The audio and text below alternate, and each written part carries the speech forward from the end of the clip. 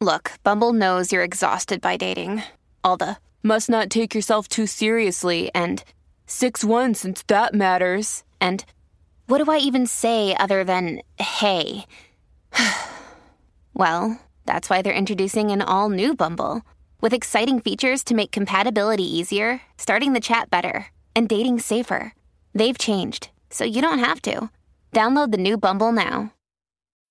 When you need mealtime inspiration, it's worth shopping Kroger, where you'll find over 30,000 mouth-watering choices that excite your inner foodie. And no matter what tasty choice you make, you'll enjoy our everyday low prices, plus extra ways to save, like digital coupons worth over $600 each week. You can also save up to $1 off per gallon at the pump with fuel points. More savings and more inspiring flavors make shopping Kroger worth it every time. Kroger, fresh for everyone. Fuel restrictions apply.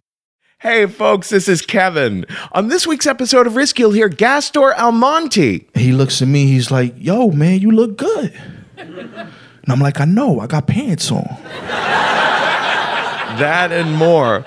But before that, I just wanted to say, hey, if you like Risk, you should also definitely check out the Radio Diaries podcast. From the audio diary of a Saudi American girl to the story of a dropped wrench that almost destroyed the state of Arkansas, Radio Diaries tells the extraordinary stories of ordinary life. For Valentine's Day, Radio Diaries has a special episode about audio love letters sent through the mail in the 1940s. These voiceographs were recorded in little booths all around the world, from Coney Island to U.S. Army bases, and listening to them is like time travel. Check out the story at radiodiaries.org and subscribe to the Radio Diaries podcast today.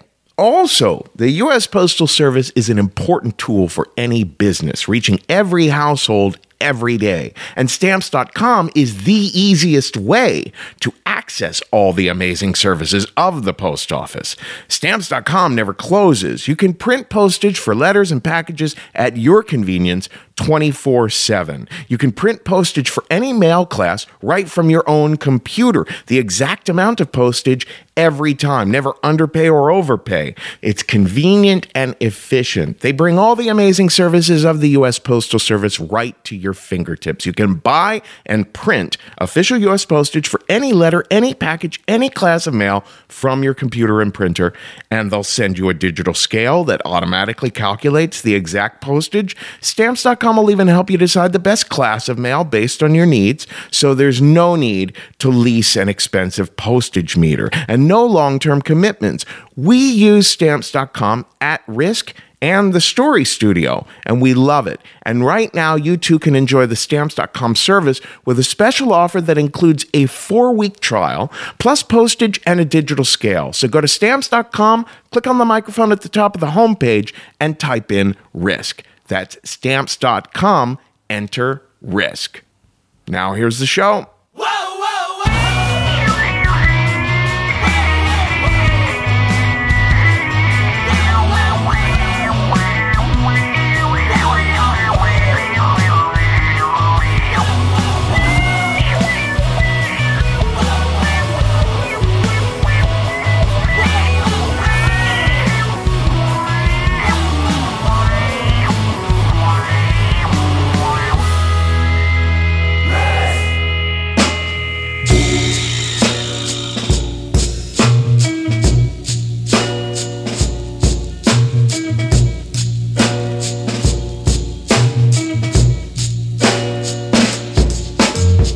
Hello, kids. This is Risk, the show where people tell true stories they never thought they'd dare to share.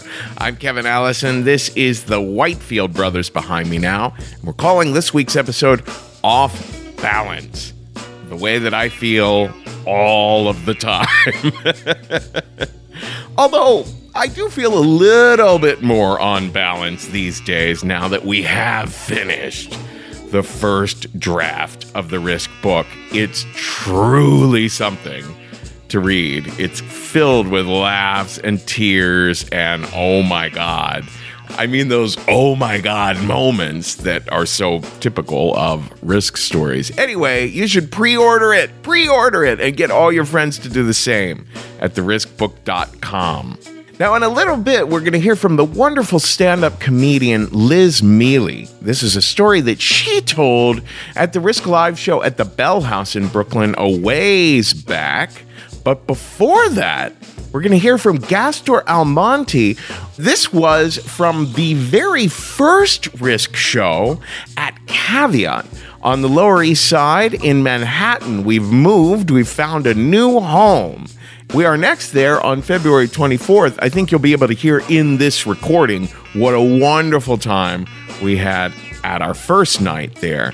This is Gastor Almonte. You can find him on Instagram and Twitter at Gastor Almonte. And here he is now with a story we call Knickerbocker Love Story.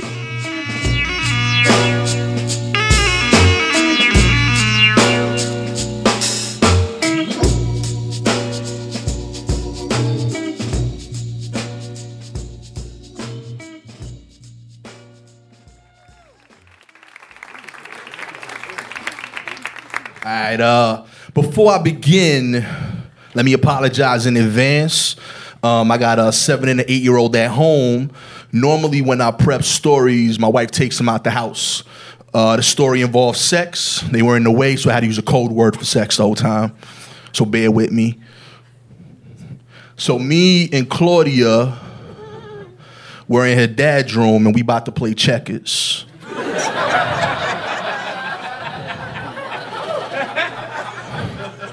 Good to see y'all on board, you know.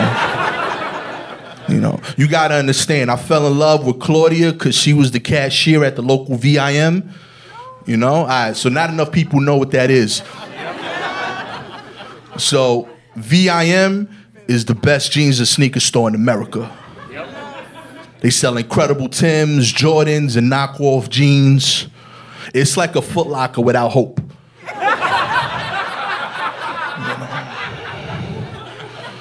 Claudia was the cashier, you know, and I get up to the cash register and she waves me in. She's like, hey, yo, don't buy these.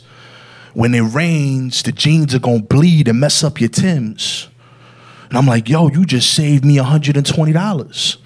$100 on these boots and $20 on these 3 pair of jeans.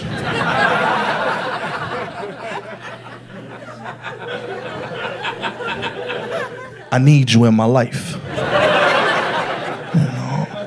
So I pursued her, several dates to Crown Fried Chicken later.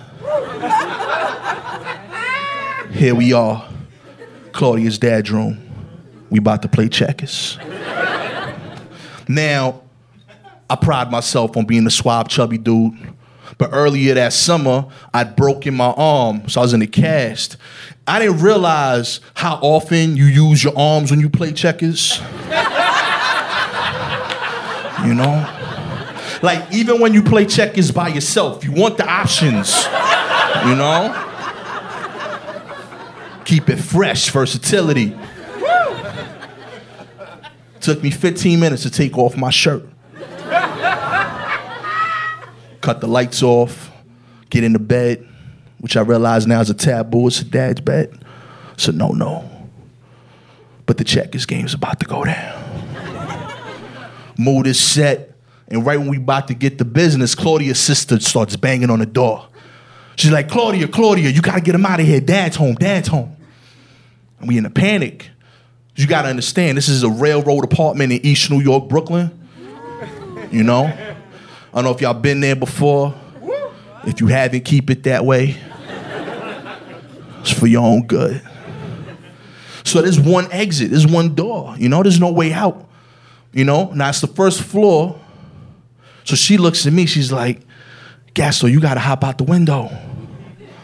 And I don't know if y'all see me.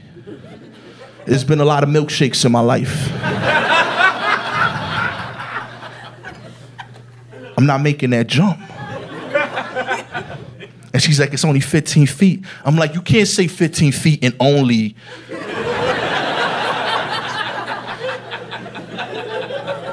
When we talking about jumping 15-foot drive, I'm with you, only.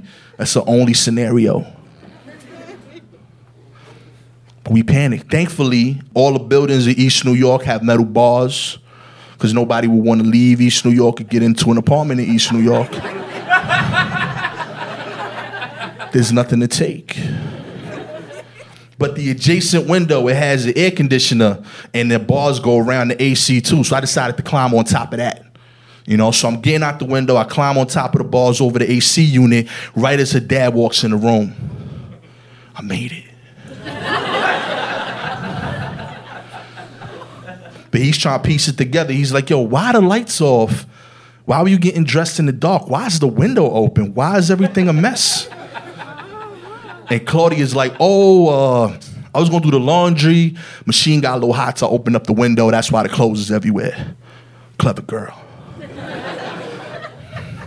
And she says that right as he's at the window pulling the gate closed, but he doesn't see me because he's looking at her. Now I'm feeling confident, you know. I got away with this. Start to relax. And then 2 cops walk by the side of the building. Now, I don't know if you guys heard, there's problems with cops in neighborhoods like mine. We could talk after the show. But I figured it out. See, because cops, they give great advice. I listen to them all the time. Slow down, freeze, put your hands up. Great suggestions.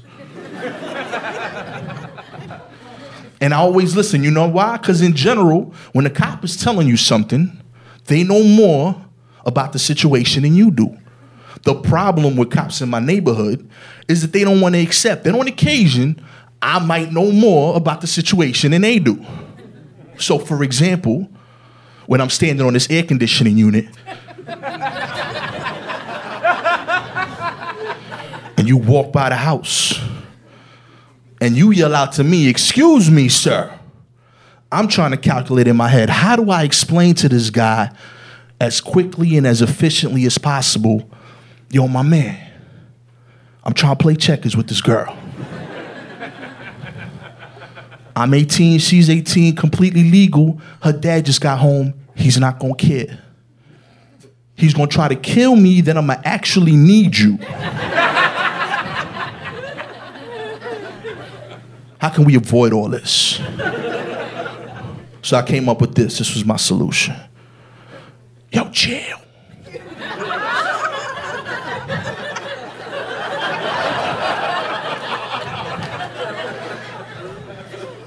It's never good when you have to whisper and scream at the same time.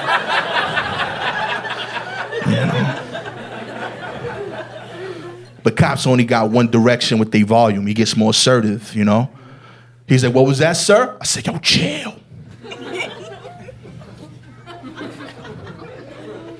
Thankfully, he had a partner. He's a younger dude. I knew him from around the way. We ordered chopped cheeses together at 3 a.m. He says, "I got this." Goes around the front yard, comes to the backyard, and he comes up to the window. He's like, "What's going on, man?" I'm like, "Yo, I'm trying to play checkers with this girl. Her dad just got home. Once he leaves, everything's cool." He nods, goes around, talks to his partner. They laugh and leave. I'm 2 for 2.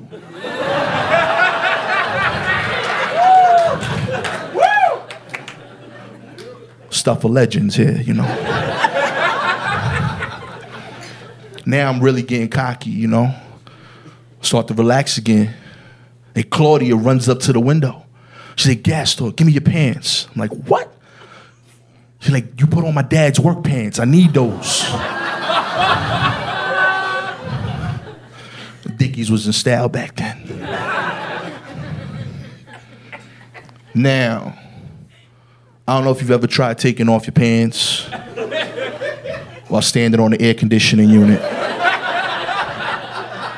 15 feet into the air with your arm in a cast.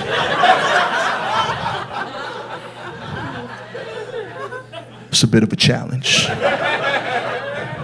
You know, I kicked off my Timbs to the yard, unbuckled the pants, they slid down to the AC unit. I grab them with my left arm, throw them to the window, completely miss. They fall down to the yard. Claudia shakes her head in panic, tries to buy me time, and goes inside. So now I climb down. I gotta make this drop. Hurt my ankle on the landing. Ball up the pants, and I'm looking up at the window trying to figure out how I'm gonna get these back up to Claudia. 2 cops come back again. Now, the young partner, he has his arms out and he's looking at me like, yo, what the fuck? Because he vouched for me, like he co-signed me, you know? He told his mans I was cool. So I just started running over before they could start. And I'm like, yo, listen, man, nothing's changed. Older cop is like, you had pants on before, sir.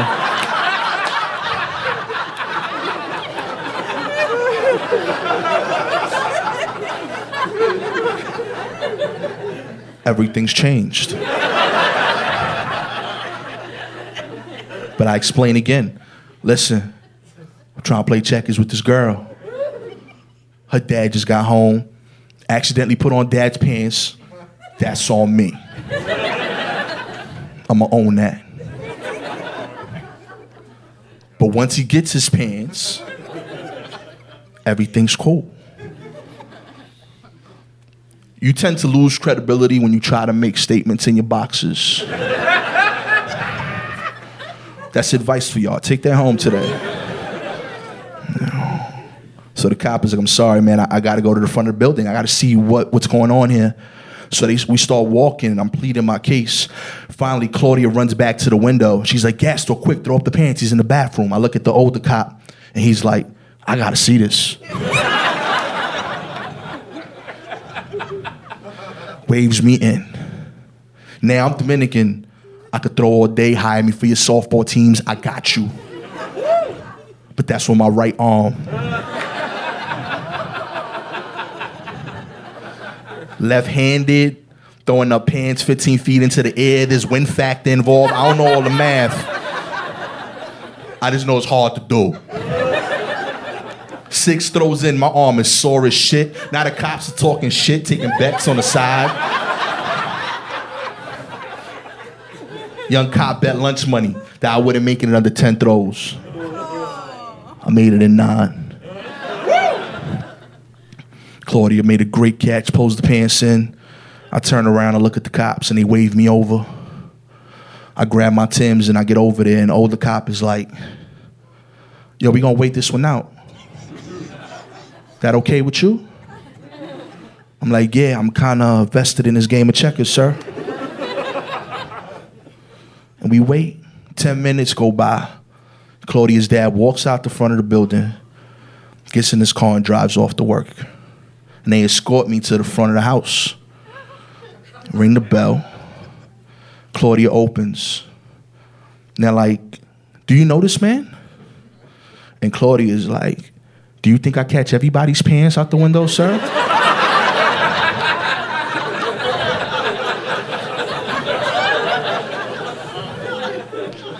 Then the older cop tried to be slick. You know, he was like, I don't care that you kids wanted to play checkers, but in general, it's a good idea for you guys to be in the same room when you do so.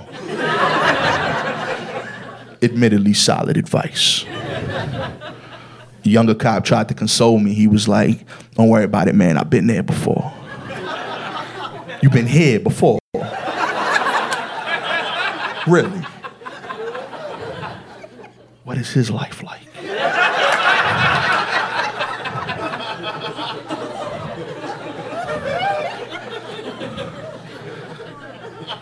But they leave us to it. I go inside, and Claudia and I play a legendary game of checkers.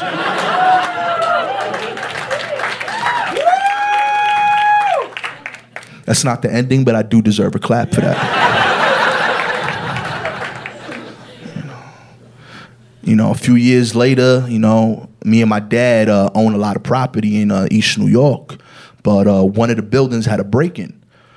My dad gets there first, so I come in after work, and he's already talking with the cops about the break-in, and I see him talking with the captain in the background, and I get up the stairs, and who do I see but my chopped cheese partner? A much older, younger cop. And he looks at me, he's like, yo, man, you look good. And I'm like, I know, I got pants on.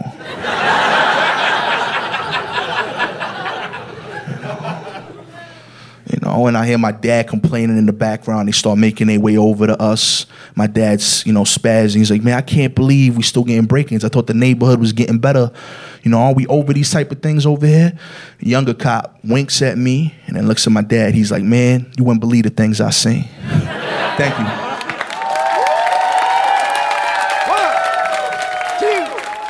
1, 2, 3, Give me a hand, will you? I can't now. I gotta finish my pants. Pants. Where are my pants?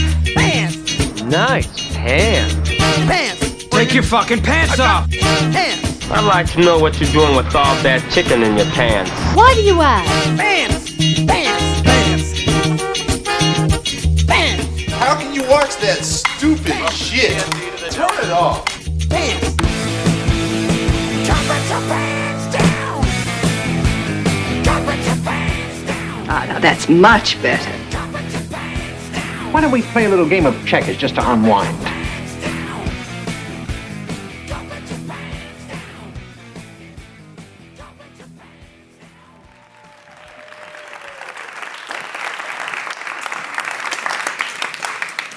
I come from a family of doers and fixers, a family of be better and don't take knowers. Much of this comes from my father. He loves his self-help books. He's read them all. How to Win Friends and Influence People, Awaken the Giant Within, 7 Habits of Highly Effective People. If you have ever been in Barnes & Nobles, it's always the aisle with the guy that's white and looks really lost that hasn't been fucked in a while. My dad's read those books, and he made us read those books as children. Not young adults. 12-year-old kids. I didn't make a friend until college. So my little brother, Sam, he has bipolar 1. If you don't know anything about mental illness, there's bipolar 2, which is depression, then mania, and then there's bipolar 1, which is depression, mania, then psychotic break. He's been a lot of people. My brother's been Buddha. He's been Jesus. He made a great Jesus. I actually would have followed him anywhere. About 8 months ago, my brother had a psychotic break and he set all my father's books on fire in the living room. And these episodes have happened a lot. It actually didn't even faze my mom. She was actually pretty calm about it. She came downstairs at 3 a.m. and she's like, hey, what you doing, buddy? He's like, making a fire. She's like, why aren't you using wood? He's like, we ran out. And there's just like a huge pile of wood next to the fireplace. So the next day, my mom called me up and she was like, hey, I just want to let you know your brother set fire to all your father's self-help books. And you know what? Sanest thing anyone in this family's ever done. I didn't even stop him. I encouraged him. I was like, did you get the Tony Robbins cassettes in his car? You know, the ones that ruined every family vacation. My dad actually wasn't even that upset. He's like, I have extra copies in my room. I give them as Christmas gifts. People love them. I change lives. And we laughed about it, because that's all we could do. This was actually Sammy's most recent, longest, and scariest psychotic break. It started in April 2015 and lasted until February 2016. And we actually weren't sure it was ever going to stop. My brother's always been a really easygoing guy. The legend of Sam is he was the best baby. The best baby. He never cried. He was just this pudgy little kid that you could just sit with and never did anything or moved. Whenever we had the choice as kids to either fold clothes or watch Sam, always watch Sam. It was the best. Now that he's older, he kind of is turned into this like gentle giant like character. My brother's incredibly smart. He has a high IQ. He just absorbs information. He's always spewing out facts he learned from a documentary or like a science show that he just watched. He's very kind. He's thoughtful. He's silly. He's weird. He's creative. I mean, almost all the art in my room my brother has made for me over the years. And he's funny. I mean, nobody makes me gut laugh like my little brother. It's strange to me, as he's kind of transformed and become this different person, I've kind of seen my brother really be a person that I want to be too. He's just a kind person, and we became really close over the years. So I do stand-up comedy, and he'd come on the road with me. So we would go to these gigs, we'd watch movies and cartoons in the hotel room, he'd help me sell CDs after the show, and then we would drive home, and these road gigs are actually some of my favorite memories. If I'm really honest, I always thought it was going to be me. I had a acute awareness of my family's dark history with mental illness, and I kind of prepared for it. I read a lot of books about it. I read psychology books. I read books about mental illness. I read suicide books, not only to like learn about my family, but really to prepare myself. And the few friends I let in over the years always thought I was irrational, but I never thought I was. It was going to happen It was just a matter of when. My brother's been picked up by the cops several times for trespassing and for going missing. He's actually been escorted from our home to the hospital from the police every time his symptoms and behavior have become unmanageable. It's kind of sad. He always goes willingly. Always. Almost like a bear that's been shot by a tranquilizer dart that kind of starts to realize that it doesn't have control. My brother would first get angry, then quickly submit. Shoulders slumped, head down, he'd willingly and defeatedly would walk to the cop car and be taken to the hospital. My mom actually sat my brother down a couple of months ago and told him, "My only goal for this year is for you not to be hospitalized." And my brother responded with, "Then stop calling the cops on me, Mom." Solid answer. I remember the first time I realized there was something wrong with Sam. He was 19 and he was in college and we were video chatting and he was kind of aggressive and determined in a way that didn't feel very him. He's always been stubborn, we all are, but he kept talking about quitting school and living off the land in Savannah. He kept saying he was going to buy a van and live by the river, but with no irony. I actually think he might be too young to know the Chris Farley sketch that he was slowly becoming. I didn't tell anyone. I knew that something was wrong, but I don't think I realized how wrong things were. So a couple of weeks later, my parents went down for parent-teacher weekend and discovered what I had already known.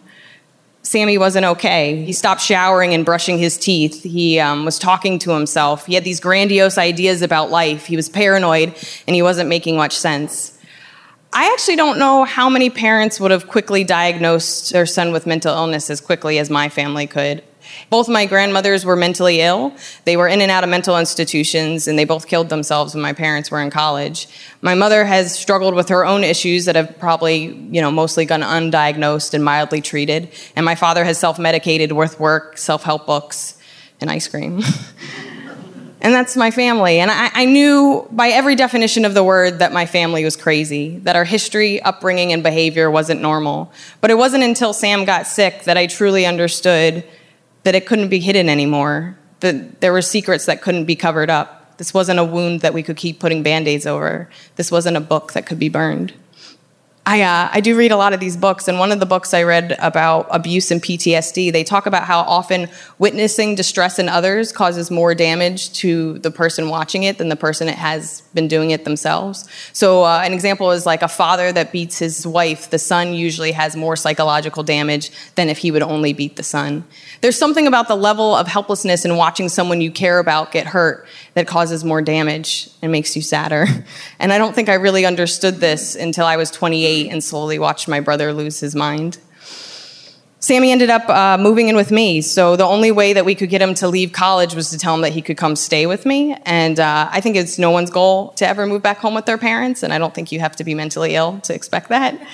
So my brother came in and he stayed with me, and I was happy to have him. I just set some ground rules. He had to shower and brush his teeth every day.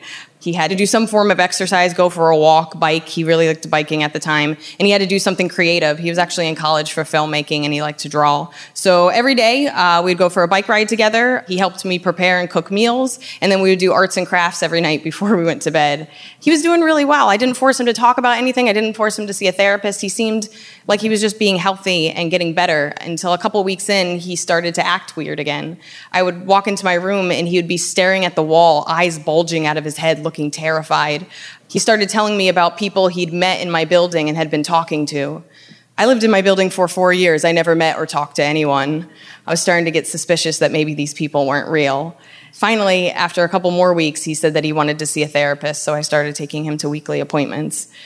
My brother did end up moving out. Honestly, after a couple of months, he moved in with my sister for a little bit, but then it really did become too much, and he ended up moving back home, and that's when all the kind of cop pickups and hospitalizations started to happen. The first time Sammy got hospitalized, he wouldn't let anybody talk to the doctors but me, so I ended up becoming my brother's medical liaison. So the doctors would call me up, they would tell me everything that was going on with him and then tell me what drugs they wanted to put him on, but they told me he wasn't cooperating and they would need my help to convince him to take these drugs. but I didn't really understand what the drugs were. So my older sister is an emergency room nurse. My brother-in-law is an EMT and firefighter. My parents are veterinarians. So I'd call up my family. I would discuss what all these drugs were, and they would tell me, and we would discuss basically what we thought was best for Sam. And then I would call up the doctors, approve the medication, and then I would have to convince my brother to take these drugs. I tell jokes for a living. Nothing has prepared me for this situation in my life. It was confusing and emotionally exhausting, and I started to think that comedy clubs weren't really preparing me for life. I'll say this, the hospital visits were no less confusing. My brother was sick, but he was never the sickest one in those hospitals. It was like straight out of a movie. You would go through several locked, heavily secured doors. Then you would go in and you would see these deranged people talking to themselves, shuffling around in PJs and in robes. And the walls and rooms were always bare and had no personality. And it was like a prison. You couldn't bring anything in. So I would try to bring my brother some comic books, but really there was nothing I could do for him. And my brother has always been smart and together enough that he would always try to convince me he didn't belong there. And most visits, I felt like he was right. Usually what happens is they go through a mania process. So my brother would start getting manic, but we never really could catch it because he would just get super motivated, which is kind of how my whole family works. And we're probably all a bit bipolar too, if I'm being honest. So he would get super motivated, but then we would find out it was mania, but it would always be too late because after the mania, it'd become a psychotic break and he would start acting weird and having these weird behaviors. So my brother would put flowers in his ears. He would actually tape any eyes, like any picture that had eyes, he would tape over the eyes. He started to unplug the Wi-Fi because it said it was hurting his brain. One night, he actually kidnapped my mom on the way to Quick Check because he told my mom he was Jesus and Jesus needed to be on the West Coast and they were going to drive there. My mother was somehow able to convince my brother that Jesus needed to eat some sandwiches and maybe rest a little bit before this big drive. And then she was able to get home. And then he also stabbed a tree and then later told us it represented my father. Just fun experiences. The worst was actually when he stopped coming inside. He would actually circle the backyard for hours, just talking and laughing to himself, only accepting glasses of water. It was that period of time that I nicknamed him Free Range Sam. The weirdest part was when he stopped coming inside at all. At one point, he really just would chain smoke on the couch, and he would only eat sandwiches my mom would drop off, and he would just sleep on the hammock. And after a while, my mom reached a breaking point, and she finally kind of half-jokingly snapped at him. She's like, at some point, you have to stop being a feral cat on my porch. And he smirked. That was actually the only inkling we had that my brother was kind of still inside. I'll say this, the manias are scary, the psychotic breaks are scary, but actually nothing really prepares you for the depressions. After he got released from the hospital for the first time, the doctors explained to you that what goes up must come down. And very quickly, my brother sunk into a depression unlike anything I've ever witnessed, and I started actually to long for psychotic Sam. A couple weeks later, my parents went on a business trip, and I came home and I watched my brother for 2 weeks. He cried from the moment he woke up to the moment he went to bed. He couldn't laugh. I mean, I used to try to make him laugh as much as I could, but something that just came so easily now maybe might get a faint smile. I don't know, my brother just got to this point where it was hard to watch. He cried all the time, and he was sad, and he felt like life wasn't worth living. He barely moved, and he actually couldn't be left alone even for a second. And that's the stuff that people don't really kind of prepare you for. Finally, after the 2 weeks, it was time for me to leave, and I gave him a hug, and I said I would see you soon, and he followed me outside, and he started begging me not to leave. And I got in my car, and my dad restrained him in a hug, and he started pleading with me and crying hysterically. My funny, smart, hilarious brother hysterically cried and pleaded for me not to leave. I looked into his eyes, and I just saw this desperation to not be left alone with his mind. As I backed out of the driveway, I started to cry, thinking that I'd probably never be able to erase that image from my brain. I would say the worst thing than losing your own mind is probably watching somebody you love lose theirs. Thank you so much.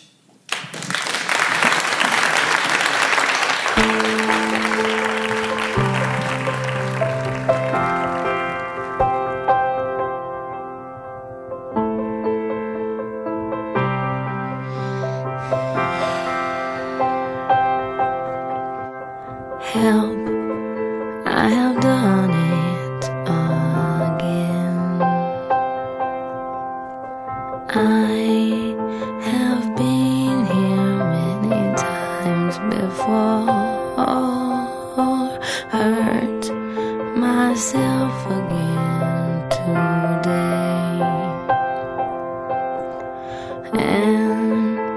The worst part is there's no one else to blame. Be my friend. Hold me, wrap me up. Unfold me, I am small.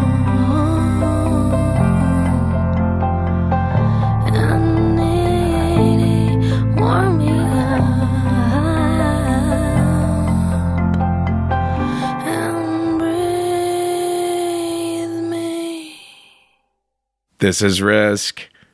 99.9% of songs written are about extremely idealized romantic relationships, and 99.9% of true stories are not about that. So it's always a little tricky to figure out what to follow a story with. So this, of course, is Sia behind me now, and that was Liz Miele, who you can find on Twitter at Liz Miele. That's Lizmiele.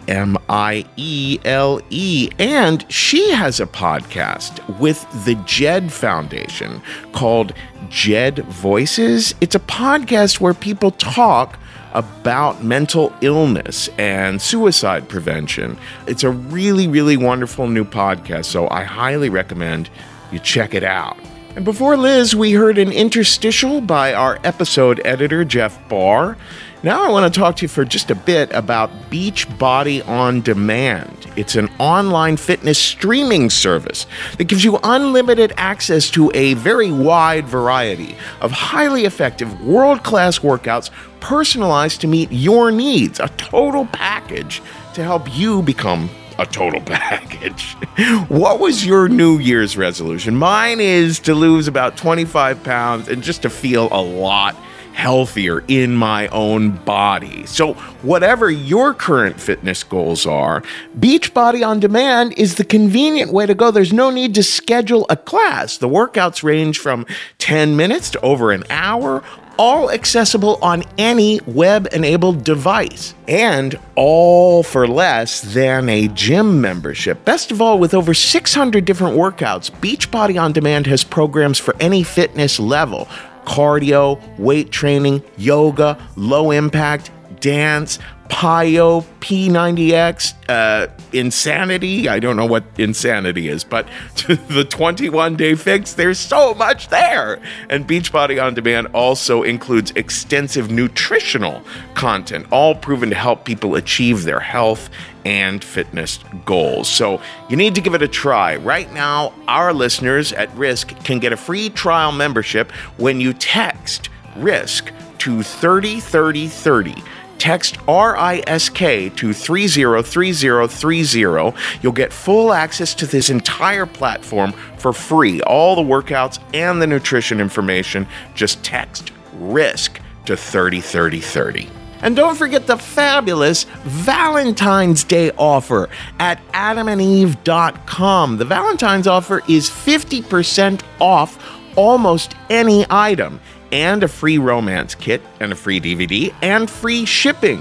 The code to use is RISK at adamandeve.com. They have a huge selection of everything from the very high-end sort of sex toys to much more affordable stuff, and the basics like condoms and lube and lingerie. So there's so much to find there at adamandeve.com. The romance kit that you get with the Valentine's offer includes a toy for him, a special massager for her, and a little something you'll both enjoy. So 50% off one item, free romance kit, free shipping when you enter the offer code RISK at the checkout. That's RISK at adamandeve.com. Our final story this week comes from the fabulous Biz Ellis. If you've never heard the One Bad Mother podcast over there at Maximum Fun, it's so much fun. Biz Ellis and Teresa Thorne dig into all the nitty-gritty of just how insane being a mother can be. You can also find Biz on Twitter at Biz Ellis, and here she is now at the last Risk Live show that we did in San Francisco at the San Francisco Sketchfest this past January with a story we call Blessings and a Curse.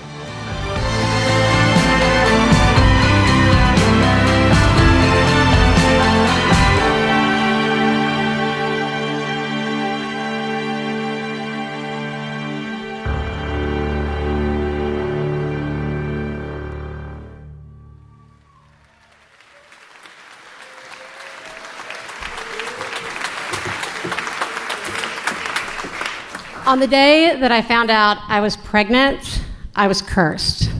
And I would like to start by telling you guys that I really wanted to have a baby. I was 35 back then. I had just gotten married a few months earlier, and even though my husband was a few years younger than me, he had already been warned that as soon as the I-do's were done, we were going to start the let's get drunk and fool around method of trying to have a baby. In fact, we had what I like to call an Obama baby.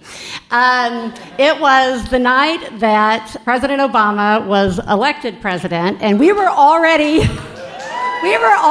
in bed ready to go to sleep when we were when we heard people outside of our Brooklyn apartment partying in the streets. So we got back up, went outside, did a huge collective high five to the universe, came back, had Obama one sex, and ta-da, pregnant.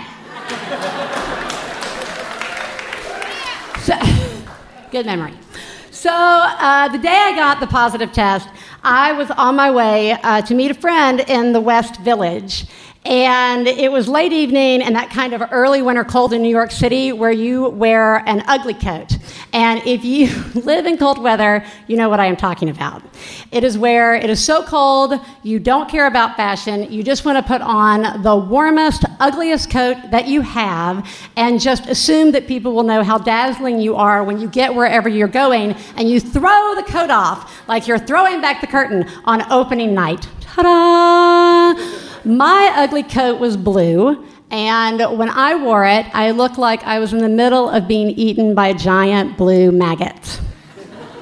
So there I was, walking down the street in the West Village, and that's when I see this figure approaching me. Now, I'm going to say figure because my brain couldn't process what I was seeing. It was a person-shaped figure, and it had so many layers of coats and scarves on that he appeared to be 7 feet tall and completely faceless. You could think like the character of Death meets a black hole. Just this looming, faceless mass of clothing gliding down West 11th Street towards me. And as I remember it, it's just the two of us on the street that evening. And we are about to come to one of those trees in the sidewalk that has a little gate around it. For some reason in New York City, they put little gates around trees, I guess to keep people or dogs from peeing on the trees. But if you go to New York City, you can just take my advice and go ahead and assume that everything has pee on it or has been touched by a dick. Even like the subway handle at the top of the subway has been touched by a dick. I absolutely guarantee it. So anyway, there I am, looking at the sidewalk, gated tree, and it's me and Faceless Layers, and I know that Faceless Layers and I are not going to pass the tree at the same time, so I decide I'm going to step aside and let Faceless Layers come first. It's the nice thing to do. So as I do, Faceless Layer passes the tree, and as it passes me, turns its head very slowly and spits on me. And at that moment, I know that I have been cursed. Or more importantly, the baby that is inside me has been cursed. I knew it as much as I knew that the sun was going to come out the very next day. So the very next day at 6:30 a.m., I go to work. I go right into my window-lined mahogany cubicle, and I pick up my phone and I call my mama. And this is exactly how the conversation went. Hello? Hello, Mama. Oh, hi, baby girl. Hi, Mama. I have a question. Okay. How do you break a curse? And my mother, without missing a beat, There were no questions as to, what do you mean a curse? There was no insinuation that there might not be anything like a curse existing in the world. She just answered me as clearly and as assertively as she would if she was giving me directions to the grocery store down the street. And she said, you go to the nearest Catholic church, you bless yourself with holy water, you light 3 candles to the Virgin Mary, and then you pray to her to break the curse. Okay, thanks, Mama. I've got to go. Oh, okay. I'll talk to you later. All right, bye, bye. I love you. I love you too. Bye. I hung up the phone, and I did exactly what she said. I worked across the street from Grand Central, so I went down to St. Agnes, which is on 43rd Street, and I walked right into that church. I blessed myself with holy water. I lit 3 candles to the Virgin Mary, and then I got down on my knees, and I begged her to make sure this baby wasn't cursed. Dear Mary, I am so sorry that I have not been very Catholic over the last 10 years. And it would be a lie to say that I was returning to the Catholic faith. But if you are real, will you please, please, please bless this baby? And then I went back to work. Now, here is the very good news. My baby, my daughter, my firstborn, Katie Bell, is not cursed.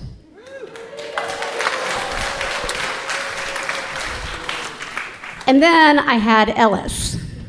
Now, I know that sounds like I am insinuating that my second child, my son, Ellis, is cursed. And I do not think he is, though I have never once prayed to the Virgin Mary to rain down her blessings upon him. And I do occasionally feel guilty about that in the wee hours of the morning.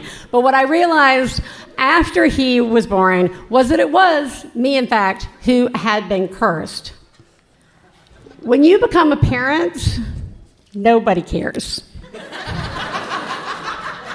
No one wants to hear how tired you are. No one wants to hear how hard it is. No one wants to hear that your baby slept for an hour. None of it. It's like looking in this funhouse mirror, and what people see is this distorted reflection of what you are. So, for example, if you no longer want to go out at night anymore, that can be reflected back at you as, well, you're no fun since you've had that baby. If you can't return phone calls like you used to, or text, or emails, that can be reflected back as, I knew that once you had that baby, we weren't going to be friends anymore. Sometimes the never-ending tiredness of it all can be reflected back as, what do you mean you're having second thoughts about doing a storytelling show in a different city at 10 o'clock at night, way past your bedtime? It's going to be so much fun. It's a really good choice. It's like a vacation from your child. Funhouse mirrors are not at all fun. They are a very unflattering version of yourself that can keep you up at 2 o'clock in the morning, leaving you to wonder at that time if maybe the reflection is actually true. What I think about at 2 a.m. is that nobody believes me. My son Ellis screamed the entire first year of his life. And I would like to be clear that there was nothing medically wrong with him. He just seemed to be a kid who didn't really want to be in the world.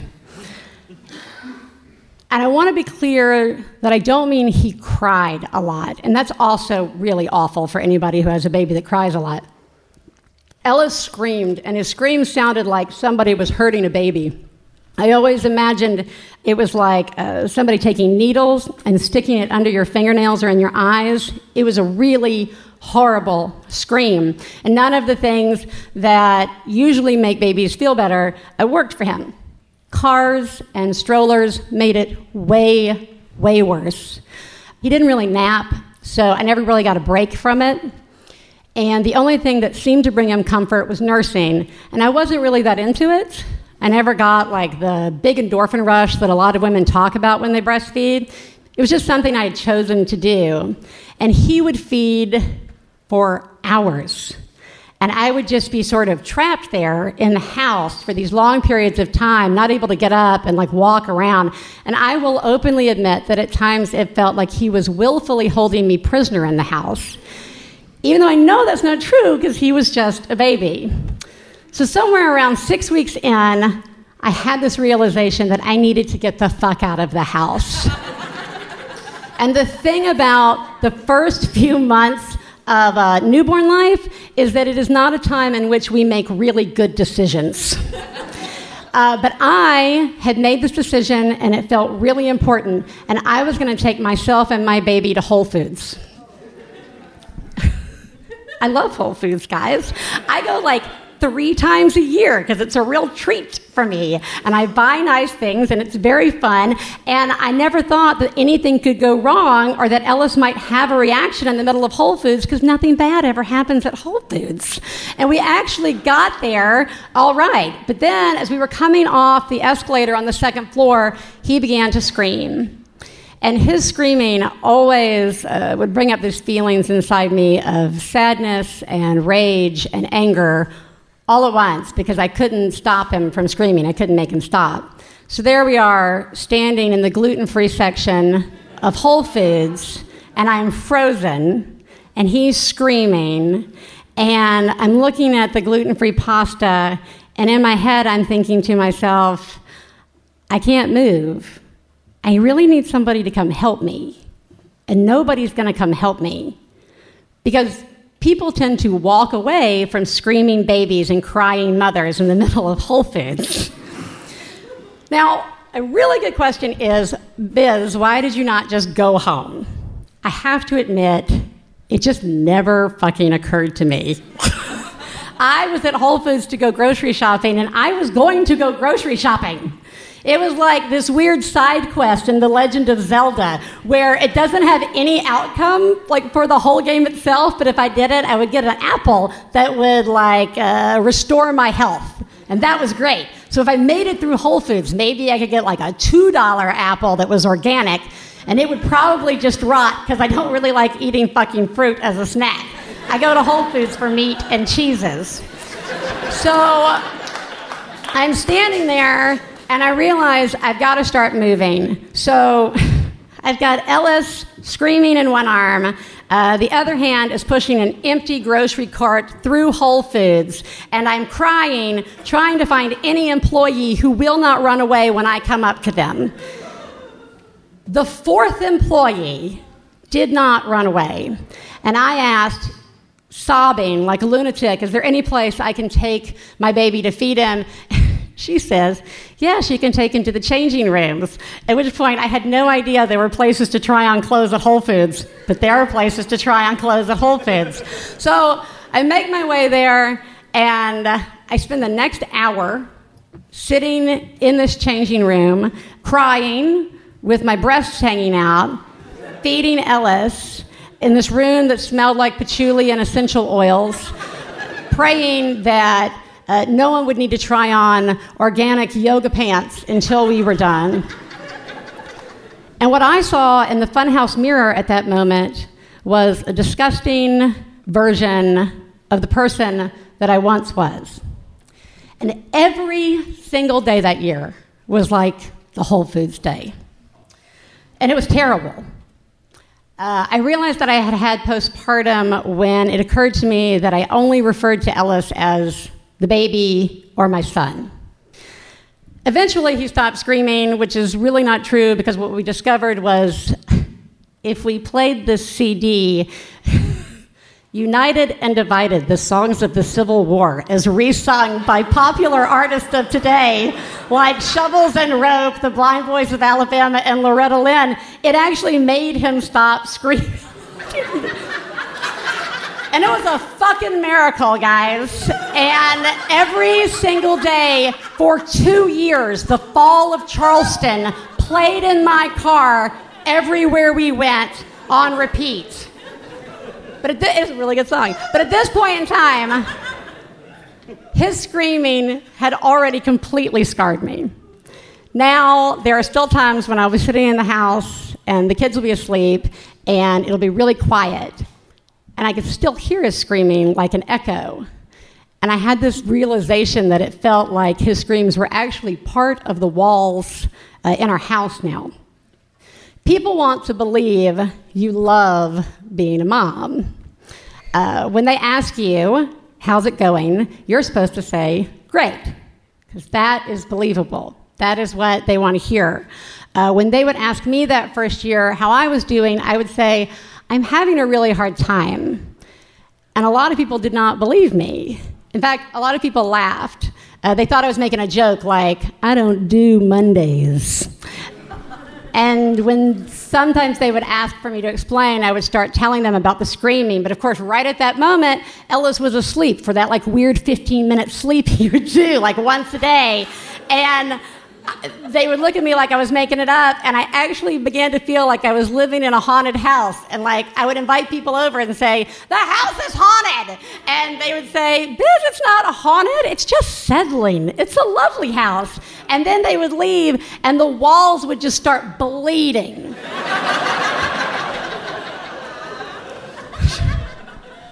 Ellis is 4 now, and we have these really long stretches that I consider really great.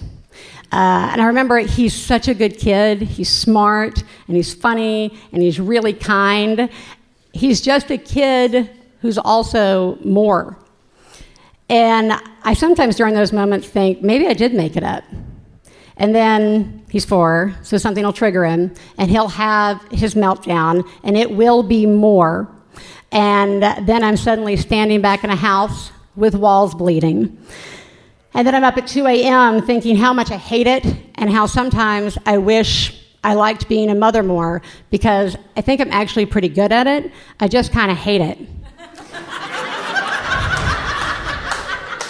Even now, when I run into friends who knew me from before I had kids, they always say the same thing, every single one of them. They say, I cannot believe you have a baby! I can't believe you're a mother!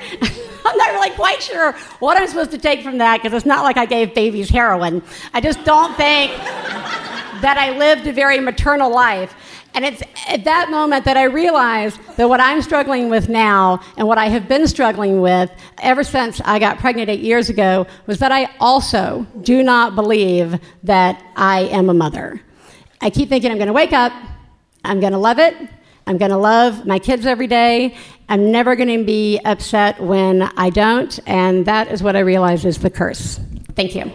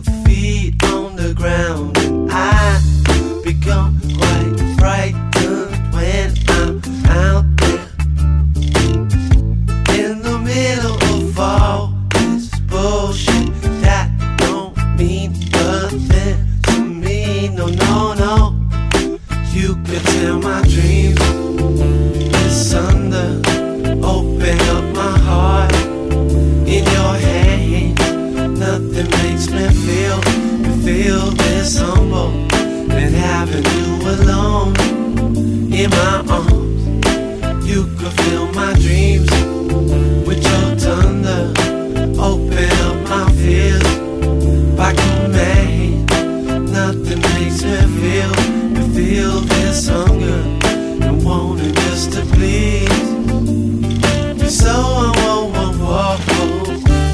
that is all for this week's episode, folks. This is Steve Downs behind me now, and we just heard from Biz Ellis. If you want to hear more from Biz, be sure to check out the One Bad Mother podcast over there on Maximum Fun.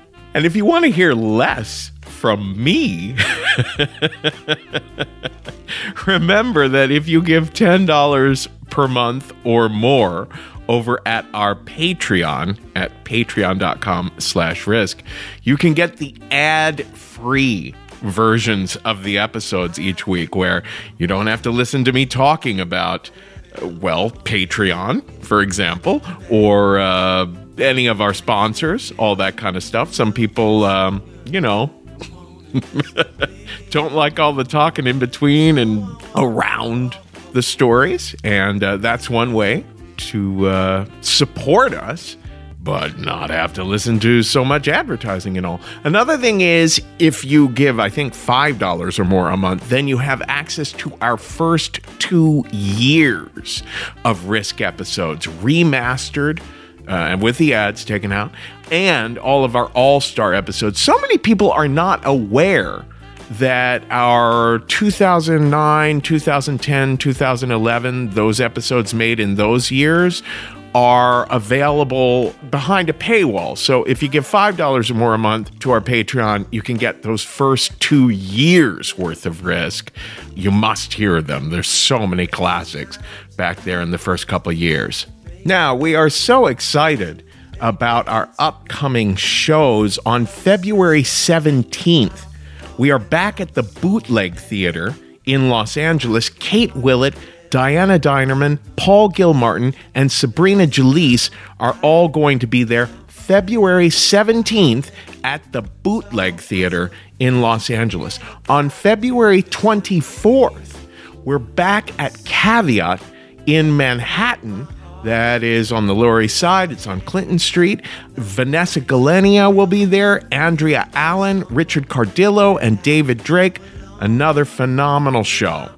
How else can you support us or be a part of all of this? Well, you can leave a good comment, a good review for us on iTunes in the podcast section there. You can join the Risk discussion group on Facebook. On Facebook, Twitter, and Instagram, we're at Risk Show. On Twitter, I'm at the Kevin Allison.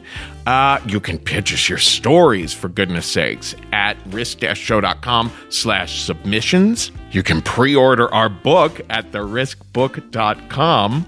And you can find out all about our education, our sister company, The Story Studio, at thestorystudio.org. We do all kinds of storytelling training, one-on-one over Skype, in-group sessions, corporate training. It's all at thestorystudio.org. Folks, today's the day. Take a risk.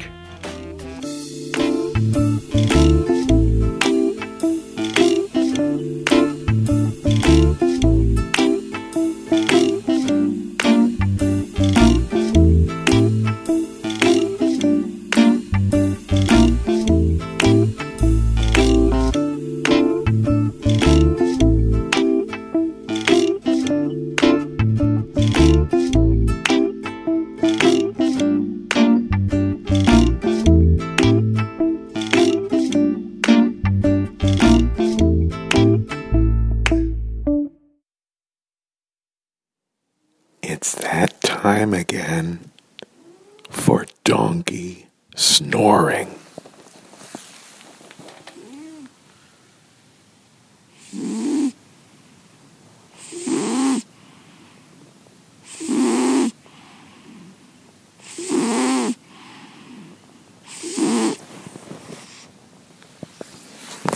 I woke him up.